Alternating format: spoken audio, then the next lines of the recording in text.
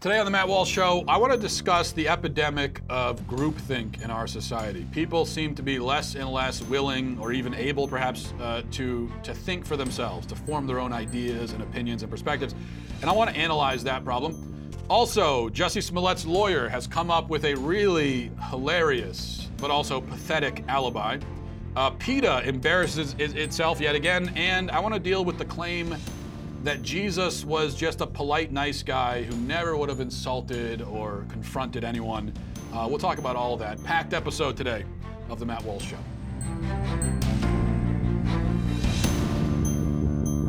So I want to say something at the top here. You know, I was watching another documentary about flat earthers last night. The second one that I've seen, because I find these, this one was on YouTube, and it's fascinating. It's fascinating in the same way that, you know, staring at a mangled car wreck is fascinating. But as I thought more about it, I realized how fitting and perhaps inevitable it is that flat eartherism should enjoy a renaissance in our day and age, which appears to be what's happening here. We have all of the information in and about the world available to us. And any amount of critical thought or independent research will reveal the truth about our spherical planet to anyone who feels like expending that sort of mental energy. But the problem is that some people don't want to expend that mental energy. So they just buy into this. We have become a country of intellectual tribes, I think. And the flat earth tribe is especially embarrassing and weird and stupid, but the other tribes aren't much better, honestly.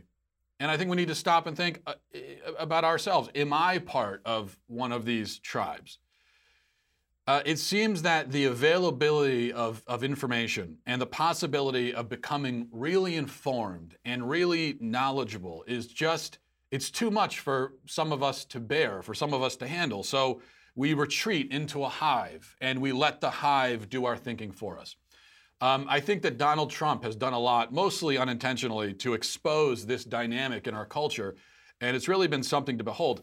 So those who are in the resistance tribe, they, of course, automatically adopt the opposite of whatever Donald Trump says or believes. Whatever his opinion is, they just say the opposite. But then there are those who are in Trump's tribe, and they cling to him like barnacles, and they defend passionately whatever he says, and they believe whatever he says, and that's all there is to it. Both groups are united by their vacuous hive minds, by their unwillingness to think for themselves. That, by the way, is why I've never been much of a fan of these Trump rallies, like the one that was in Michigan last night. I know that this is an unpopular view, especially from a conservative, but to have all of these fawning swarms of people who are hanging on the president's every word and applauding whatever he says and treating him like he's a boy band or something, that's not the kind of relationship that we're supposed to have with our politicians. That's just not it. That's not what it's supposed to be. It is another symptom of the groupthink disease that is infecting our culture. And we are well familiar with the other manifestations of this disease. College students, who collapse into puddles of tears when they encounter an opposing idea. Pitchfork mobs that panic in unison over the trendy outrage of the day, whatever it happens to be. Cable news audiences who sit for hours listening to their tribe's talking points repeated to them over and over again. People who reflexively shout labels like racist and sexist at their opponents and so on. These are all people who are in intellectual tribes, people who don't want to think for themselves. We have become a nation of parrots at precisely the moment when independent and critical examination of issues is easy and accessible for everyone. Anyone, we carry around in our pockets these devices that give us access to all of the information in the world. And we could use this tool to become really critical, independent thinkers, but it's had the opposite effect. Scrolling Facebook or Twitter should be a window into a diverse array of interesting and challenging and different and unique ideas But instead, what you get is a selection of 2 or 3 ideas presented in slightly altered form by millions of different people. Now, it's understandable that social media would become inevitably a toxic, disturbing, pornographic garbage heap. We knew that was going to happen, but it has no excuse to be boring, okay? It should not be a boring, toxic, disturbing, pornographic garbage heap, yet everyone is saying the same thing about everything, so it is boring. Here's my point. The most remarkable thing about being a human being is that we can think. You know, we can analyze. We can be critical. We can come up with our own views and ideas and perspectives. And that is such a beautiful, amazing, mysterious thing. As far as we know, we're the only species on planet Earth that has this capacity. As far as we know, we're the only species in the universe with this capacity. We certainly know that a worm or a goat or an elephant can't ponder the issues of the day and develop their own unique insights on these subjects, but we can. But we don't. You see, we farm that job out to CNN or Fox or Trump or our favorite YouTube conspiracy theorist or a political party or the social media mob or whatever. The goat has no choice but to be a goat. What's our excuse? If we won't think for ourselves, if we won't really think for ourselves and try to come up with our own ideas, then we waste our lives. It would have to be said, although it probably wouldn't be said, at least not at the eulogy, that a man who dies without ever trying to develop his own ideas has squandered his existence. His entire life was a joke, a waste. It was one big wasted opportunity because he never did with it the one thing that he and no one else could do, and that is use his mind. That's the one thing no one else can use his mind. It was given to him. So his physical death in that case is much less of a tragedy than the fact that he never had an intellectual life to begin with. So I think it would be a good practice, and I challenge myself to do the same. It would be a good practice for all of us to stop and run a mental inventory, right? And think, how many of our thoughts and ideas have been adopted or inherited or passively accepted rather than established through a process of independent inquiry? Of course, look, we have to accept some things on authority. We have to accept some things based on a quick and logical assumption. Otherwise, we wouldn't be able to function. If you drive up to a bridge and you see a bunch of cars crossing the bridge, you're going to assume, a very quick assessment, that the bridge is probably safe. You're going to drive over it. You don't have enough time to do an investigation of the bridge and all of that, and you don't have the expertise to do it anyway. So you have to rely on the authority of the people who have built this bridge and the ones who are supposed to maintain it. So yeah, that's one thing. But as for our deepest convictions and our deepest held beliefs and values and opinions, when it comes to that, we should do our own work. We should use our own effort for those. I suspect that almost all of us could rattle off a list of principles and priorities that we supposedly hold. But few of us, I think, could convincingly answer a very simple follow-up question, which is, why? Why do you think that? Why do you believe that? And so I think we need to figure out our whys. That's what we all should do. All right. Jussie Smollett. I'm not going to spend very much time on this at all, but there is an update that I can't just, we've been talking about this all week, I can't just pass over this because Jussie Smollett has found himself, fortunately for him, he has found himself the sort of shameless hack lawyer that I suppose a man like him needs at a time like this. So his lawyer was being interviewed yesterday, and she came up with a very interesting explanation to account for the fact that Smollett claimed that 2 white dudes assaulted him, and now they're admitting that no, it was his 2 Nigerian friends. So I'm going to play this for you. Watch this. According to the court records, Smollett was very clear with police on the night of the attack that his attackers were white. He said they had masks on and gloves, but he saw their eyes and he saw the skin surrounding their eyes. Was that a false statement? So just to be clear, he only saw one of the attackers. One of them he didn't see. He saw one through a ski mask. Again, he could not see their body. Everything was covered, and he had a full ski mask on except the area around the eyes. He did tell police that from what he saw, he thought it was pale skin or white or pale skin was, I think, what he said. And that was and that's why he initially did have a hard time. Why did he say that? He could have said, I don't know. He could have, but this, again, he's being truthful. But if it's the Osundairo brothers, what are the chances that that's the case, that he saw somebody with light skin? Well, I think there's, obviously you can disguise that. You could put makeup on. There is actually, interestingly enough, a video. I think police did minimal investigation in this case. It took me all of 5 minutes to Google. I was looking up the brothers, and one of the first videos that showed up actually was one of the brothers in whiteface doing a Joker monologue with white makeup on. And so it's not implausible. So there you go. Sure, the guys were wearing Joker makeup and a ski mask. That really is you can't satirize this. You can't make any jokes about it. That's how absurd it's gotten. I guess they also went to voice acting lessons, and because they would have needed to disguise their heavily accented voices as well. I don't have anything else to say about that. It's just the stupidity of this case. And speaking of people not being able to think for themselves, if you go online, there are still people who are clinging to this idea that, maybe he's telling the truth. And we still have people in the media saying, I don't know what to think about this. I'm still it's all so confusing. It's absurd. Moving on, Jordan Peele. I've been wanting to mention this for a few days now. Jordan Peele, who's the director of Get Out and now the horror film Us, which just came out, I think, last week. I haven't seen either movie, to be honest with you.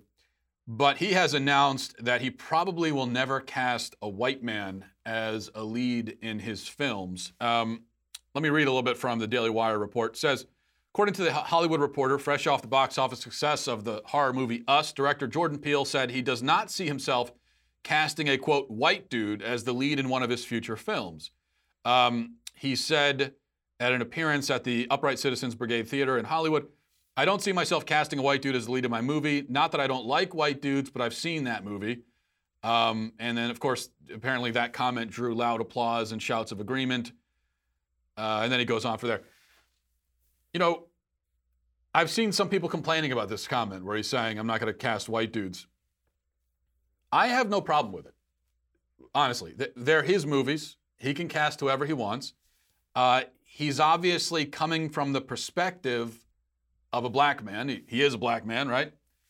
And so as a director, it makes sense if his actors and his characters reflect that perspective. So I have no issue with that. It would be dumb for me to have an issue with it. It's dumb for anyone to have an issue with that.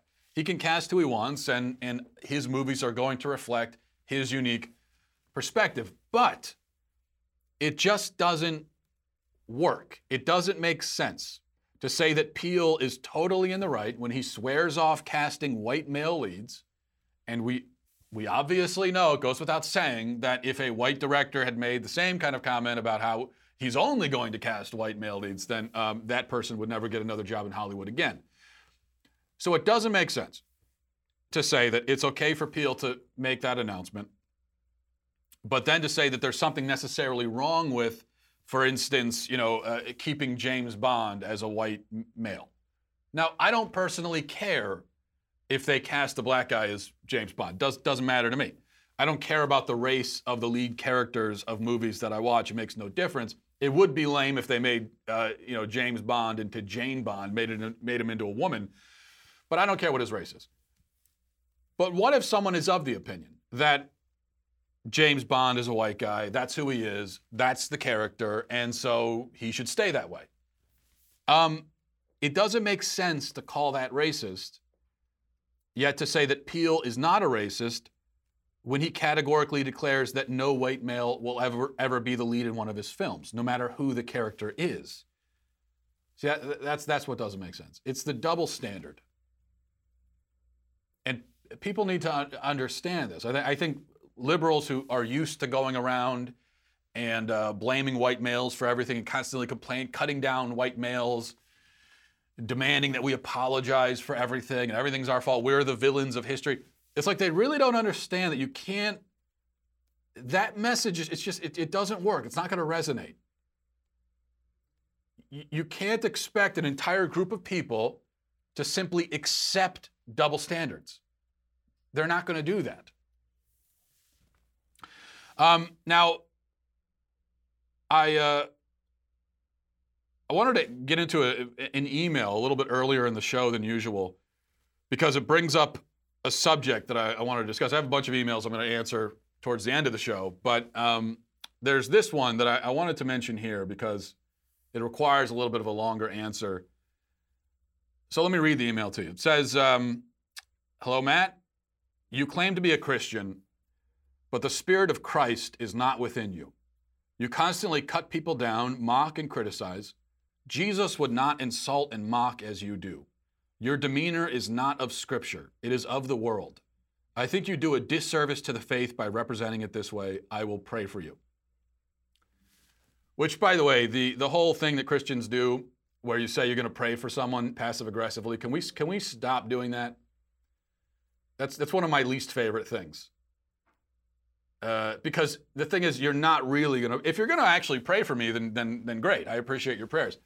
But I think most of the time in that context, when someone says, I'll pray for you, they're not actually going home and getting on their knees and praying for that person. It's just something that they say. It's their way of saying, I am literally holier than you. That's you may as well just cut to the chase and say that. Now, I've gotten many emails like this over the years, as it may not surprise you to learn. Emails and tweets and messages and so on. Just a few days ago, here's the setup to that. A few days ago, United Airline announced a new policy that it will officially let you declare whatever gender you want when you buy a ticket. Now, I'm not sure that I really want to fly on an airline run by a company that doesn't know the difference between men and women. So that makes me a little bit uncomfortable. But I responded on Twitter saying, okay, well, then I'm going to identify as first class. I thought, that's a loophole, right? If we can identify as whatever we want, then I'll be first class. And someone responded by telling me basically what this emailer said, saying, I'm mocking, and Jesus wouldn't mock. He would never do that. It becomes clearer and clearer to me that 90% of the people who say what Jesus would do or wouldn't do have never actually picked up the book and read it. I mean, actually read it for themselves. That's the theme here. Thinking for yourself, reading for yourself, doing your own work. And I think there are so many people who go around and say, well, Jesus would never do that. They haven't read it. They've maybe lifted a quote here and there, or they've listened to someone tell them what's in the book, but as far as picking it up to read it themselves, they haven't do that. Because if you actually pick it up and read it, this image of the meek and mild Jesus, who would never utter a harsh word to anyone, evaporates immediately upon actually reading the book. Jesus in the Gospels calls people snakes, vipers, hypocrites, liars, thieves, adulterers, fools, Satan. So Jesus wouldn't use an insult? Well, what is it then when you call someone a snake? Is that supposed to be a compliment? He certainly wasn't a literal statement. He wasn't observing that they weren't actually snakes. That seems to me to be an insult that Jesus actually used. The entire Bible is filled with scorn and insults heaped on degenerates and idiots and all over the place. It's all over the Bible. That's the reality.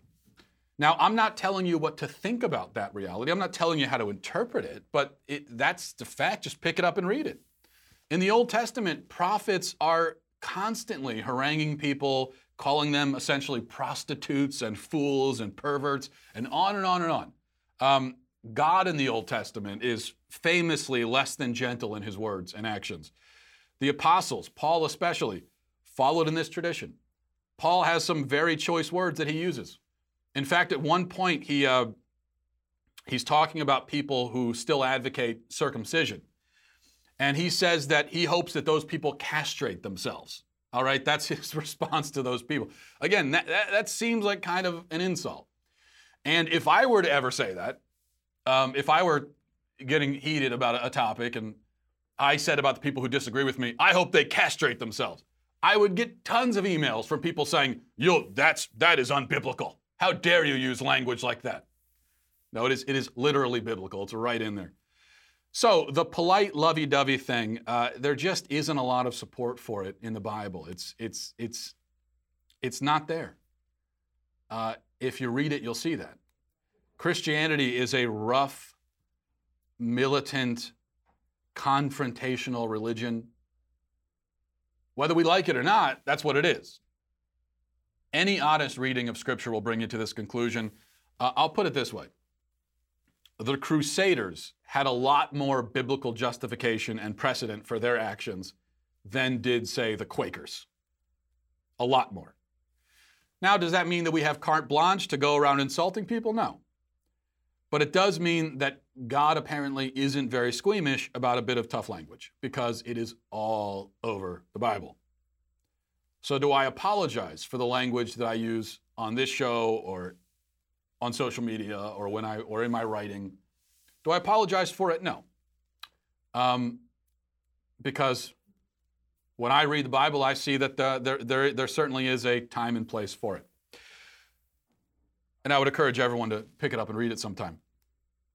Okay, before we get to some other emails, I wanted to check in with our good friends over at PETA. And I want to show you something that they posted this week, all right? Now, we know that PETA, I mean, they don't really do anything in terms of actually helping animals. Their whole goal is just to get attention to themselves by these ridiculous publicity stunts. And so probably the best reaction to PETA with a publicity stunt is just to ignore them, but I'm not very good at ignoring trolls, so here we go. And this week, PETA is speaking out against milk. So I want you to look at this. Look at this picture. This is what they tweeted. It's a picture of a cow in the shape of a woman, very disturbing. And the cow is breastfeeding what appears to be an elderly man, and then the caption says, "Looks weird, right? It's what you're doing if you drink cow's milk. Raise your hand if you know that humans shouldn't be drinking cow's breast milk. It was made for their babies, not you." All right. Here's my only question, and I've wondered this about, vegans. For the people who think that we shouldn't be eating cows or drinking their milk, and okay, well, if that's the case, then that means that the cows shouldn't be on farms, right? I mean, we're not going to keep cows on farms if we're not harvesting their milk and their meat. So, all right, so what then? Let's say that PETA and the vegans, let's say they win. And everyone says, never mind, don't want hamburgers and milkshakes anymore, let's be done with that. Now, I personally would fight, I would literally fight to the death before I would give up hamburgers and milkshakes. But just going along with the hypothetical for a minute for the sake of argument, let's say we all swear it off. Well, then what do we do with the cows? What happens to the cows, PETA? So what we release all the cows into the wild and then the whole species goes extinct in like 15 minutes. What do you think's going to happen to the cows? These are big, dumb, docile, slow, meaty, delicious animals with no defense mechanisms. What does a cow do if you're coming after it and it wants to defend itself? There's nothing it can do. The only safe place in the world for a cow is a farm. That's literally the only place that a cow could survive. Unless we're gonna set up some sort of island for them, Cow Island, and send all the cows off to Cow Island. But then they're gonna eat all the grass will be gone. Who's gonna feed them? I mean, they need to be taken care of. So it's really for their own good, I guess is what I'm trying to say. It's for their own good that we eat them. That's my point, PETA. All right, let's get to, I got a bunch of emails, some really interesting ones, so I'm going to get to those now. You can email the show, mattwalshshow@gmail.com, mattwalshshow@gmail.com. This is from Jake. It says, good afternoon, Matt. I enjoy listening to your show and agree with you on most things you say. I appreciate seeing fellow young Christian people speak out proudly about their Christian beliefs and conservative views. If I'm being 100% honest, though, yours is my second favorite podcast to listen to. I listen to Ben Shapiro's before yours every day. How dare you? He is your boss, though, so you must approve. That's a good point. You spoke about C.S. Lewis recently and how his Lord, lunatic, or liar argument was not his strongest theological argument. I, being a Christian, have obviously heard a lot about C.S. Lewis, but I never actually read any of his books. I know what you're thinking. Are you even a Christian if you've never read C.S. Lewis? Contrary to popular belief, it is possible. I'm interested in becoming a real Christian, though, quote unquote, and was wondering if you could suggest a book to start with. If it is too late for me, then I will begrudgingly accept my fate as a less than average Christian. I will forgive you for having never read C.S. Lewis. I guess this sort of standard starting point, at least for his apologetic work, would be Mere Christianity. That's what everyone would say. Start with that. That's not his best work by a long shot, actually, but it's a good place to start. And then from there, I would go to, I've talked about the book many times, A Great Divorce. His sort of vision of the afterlife, I think, is very powerful. I would read that next. Problem of Pain deals with his answer for the problem of pain and suffering, which we've also talked about on the show recently. So I would read those three and then branch out from there. This is from, I'm going to try to pronounce this correctly, Lailani, I think is, I'm sorry if I am mangling that. It says, my name is Lailani, and I have a few questions for you. One, I'm 16 and I live in Hawaii, but I lean toward the right. Do you have any advice on staying alive in a deep blue area as a conservative? I have noticed in my classes, my teachers are openly left-wing. Occasionally, I will speak up to offer a different opinion, but I usually don't say anything. Is it worth speaking up? Two, how/why do you think conservatism became counterculture? And three, I've heard you talk about vegetarianism/veganism. I just did a second ago. Briefly, when you were talking about how certain animals are seen as normal to eat, whereas others are not, I was wondering, given your take on that, would you ever consider veganism or vegetarianism? I doubt you will ever see this, but if you do, thanks for reading. Thank you for your show. I try not to be a fangirl about anything, but I'm a big fan of your show. Hi,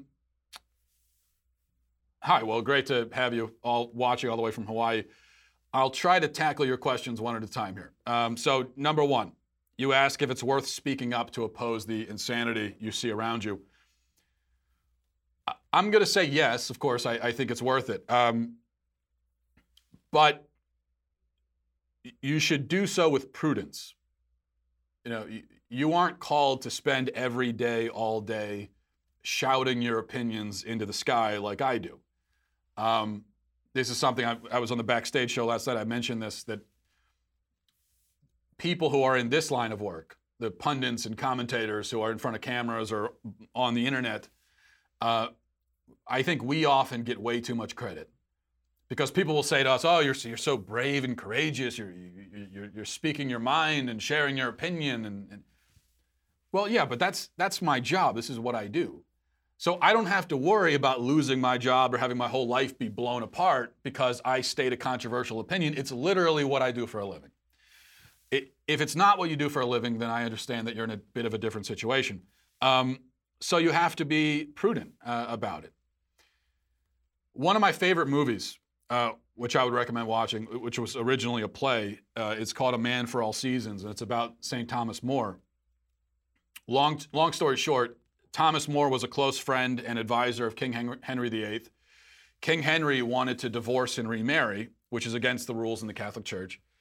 So eventually the king decided to start his own church for this purpose. And he wanted to start a church basically just so he could divorce and remarry. Yet that church still exists today, which began for the purpose of divorce. Anyway, and he wanted Thomas More to come out and support this move. But More was a Catholic and couldn't do that. But here's the thing. Thomas More didn't go out of his way to martyr himself. He didn't go around screaming from the rooftops that the king is a heretic. He wasn't doing that. He wasn't begging to be a martyr. He took a more prudent approach, trying to advise the king privately, going through those channels and doing everything he could to remain loyal to the king while also not betraying his beliefs. There's a great scene in the movie where he's explaining his approach to his daughter. And this is what he says. He says, listen, Meg, God made the angels to show him splendor. He made animals for innocence and plants for their simplicity, but man he made to serve him wittingly in the tangle of his mind. If he suffers us to come to such a case that there is no escaping, then we may stand to our tackle as best as we can. And yes, Meg, then we can clamor like champions if we have the spittle for it. But it's God's part, not our own, to bring ourselves to such a pass. Our natural business lies in escaping. Meaning that he wasn't going to deny his faith or do anything dishonest or cowardly, but he also wasn't going to throw himself under the guillotine blade. Though eventually, despite his prudence, he did end up getting beheaded, which fortunately isn't going to happen to us these days. So all of that to say, stick to your principles, never lie for anyone's sake, never pretend that you believe something you don't. Speak up when you feel moved to do so and you feel like it's the right time. But also at your age and at your station in life, one of your most important duties is to get through school, succeed in that environment, get into adulthood. So it's okay sometimes to say, you know, I'm not going to inject myself into this controversy. I'm not going to weigh in on this. And yeah, look, I've been through it too. You're sitting there in class and you hear your left-wing teacher say one lie after another. It's very frustrating. But if you're arguing with your teacher every day, all day, and interrupting her constantly, that's just not going to be a key to success. It's probably not the prudent approach. So you just kind of choose your spots and don't feel like you're being cowardly or something if you're not constantly begging for confrontation. Number 2, counterculture. Well, of course, the counterculture is whatever is against the general movement of the culture, whatever stands against that tide, and the tide has shifted left rapidly, and so now if you're heading right, then you're going to be counter to it. You're rebelling against it, which aside from the difficulties that we've just talked about that come with being counterculture, it's also kind of exciting, isn't it? It's fun to be a rebel, and especially when you're young. You know, young people, we don't want to just, I'm going to lump myself in with a young person as well. We don't want to just, typically youth is when you have that energy to be rebellious and you don't want to just go along with the flow. And so that's the advantage of being a conservative these days. And then as for vegetarians, I guess I just answered that. I respect vegetarianism as long as you don't shove it in people's face all the time. I totally respect it. I could just never do it. I couldn't. I really could not live that way. All right, this is from Nathan. Says, I just wanted to say I've listened to all your episodes, and during yesterday's episode when trying to read responses to Cardi B's apology, you said your first on-air "I can't even," which essentially counts as a type of baptism. Congratulations, you finally earned your millennial card. Yeah, Nathan, I guess I finally understand that phrase. Sometimes you really just can't even. You might not even know, you don't even know what you can't. It's just, you just can't. That's the only response possible. So I do finally understand that. Let's see here. We'll do one more. All right, we'll do this. This is from Rick. Says, Matt, I was following your comments about Calvinism on Twitter a few days ago. I knew you weren't a Calvinist, but I was surprised by some of what you said. Do you really think that God doesn't have the right to decide who goes to heaven? That's what I picked up from your statements. No, that's not what I think, Rick. Just to get everyone else up to speed, on Twitter a few days ago, I don't remember how it started. I think, honestly, I was on a flight, and I was just entertaining myself by having a theological argument on Twitter.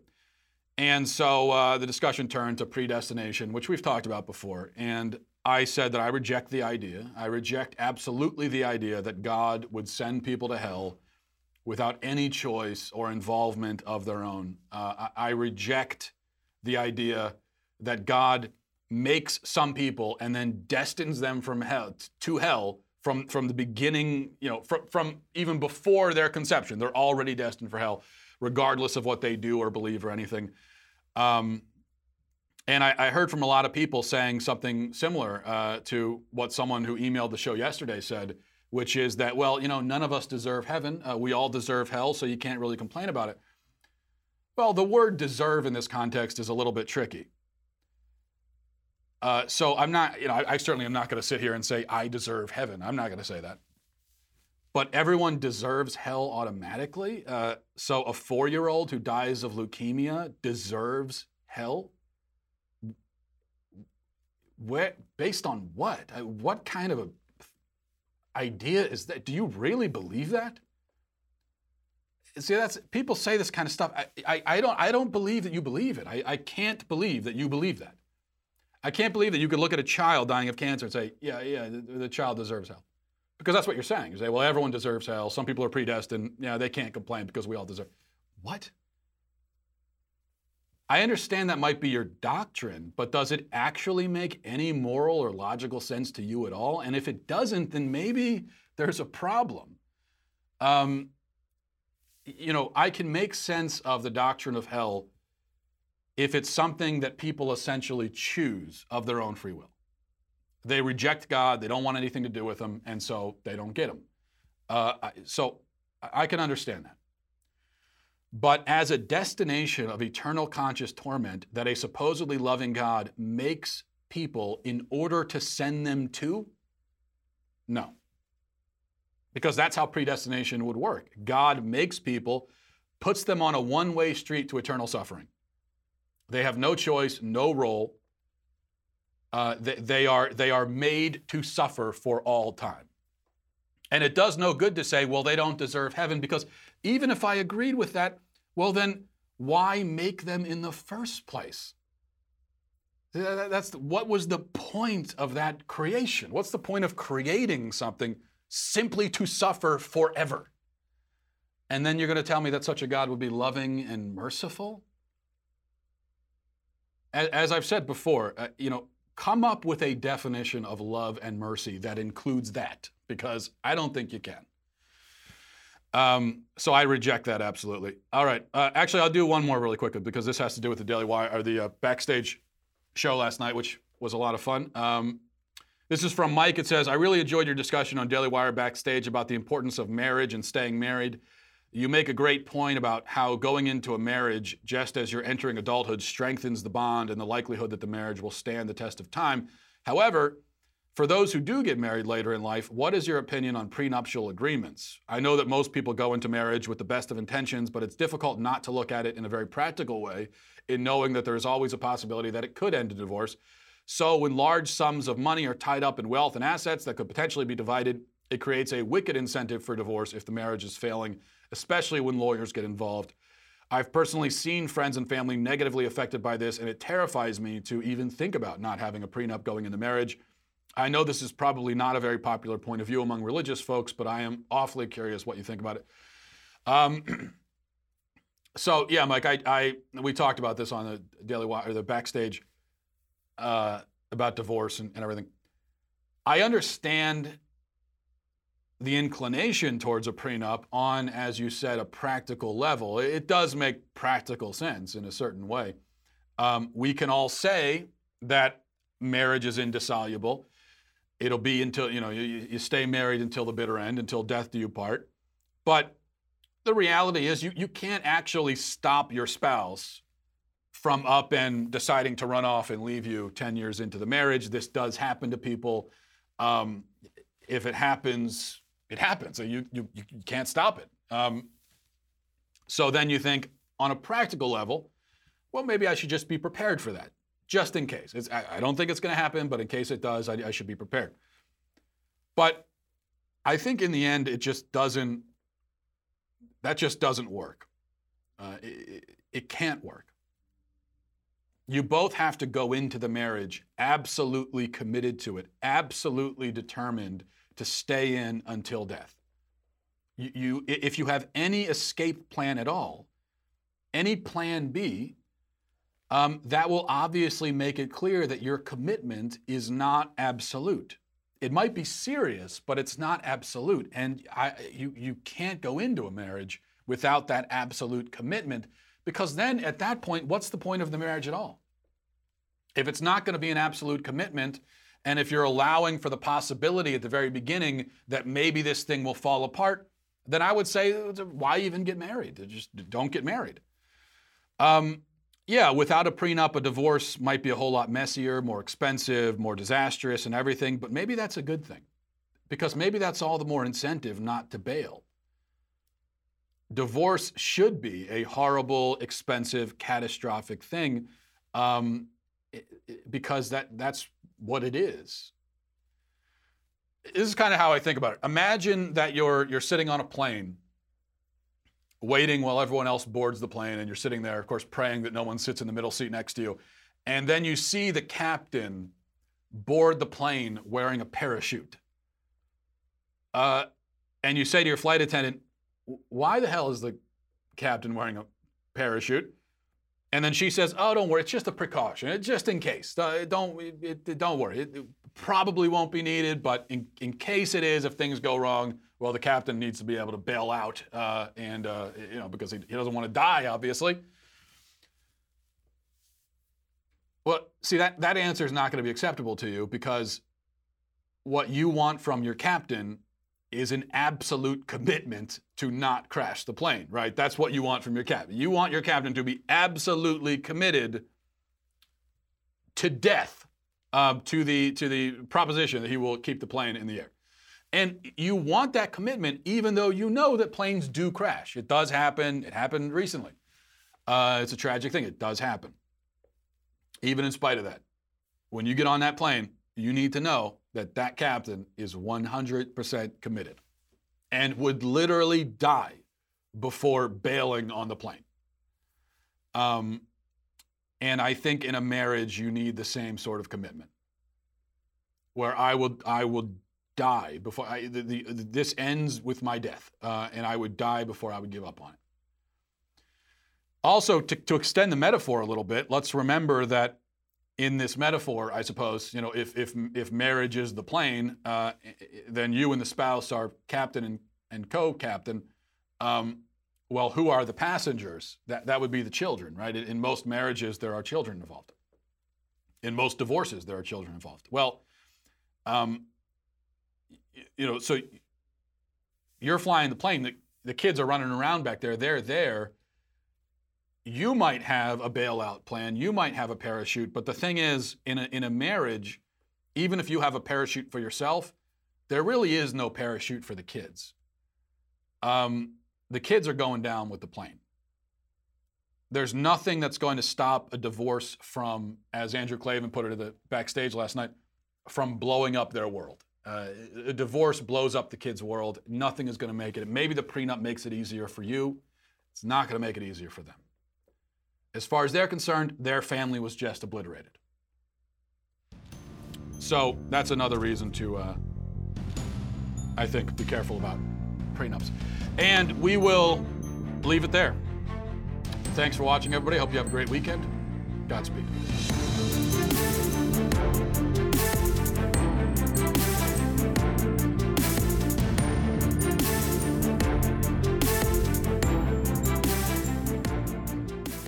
Today on The Ben Shapiro Show, President Trump loses it at a Michigan rally, and it's pretty hilarious. That's today on The Ben Shapiro Show.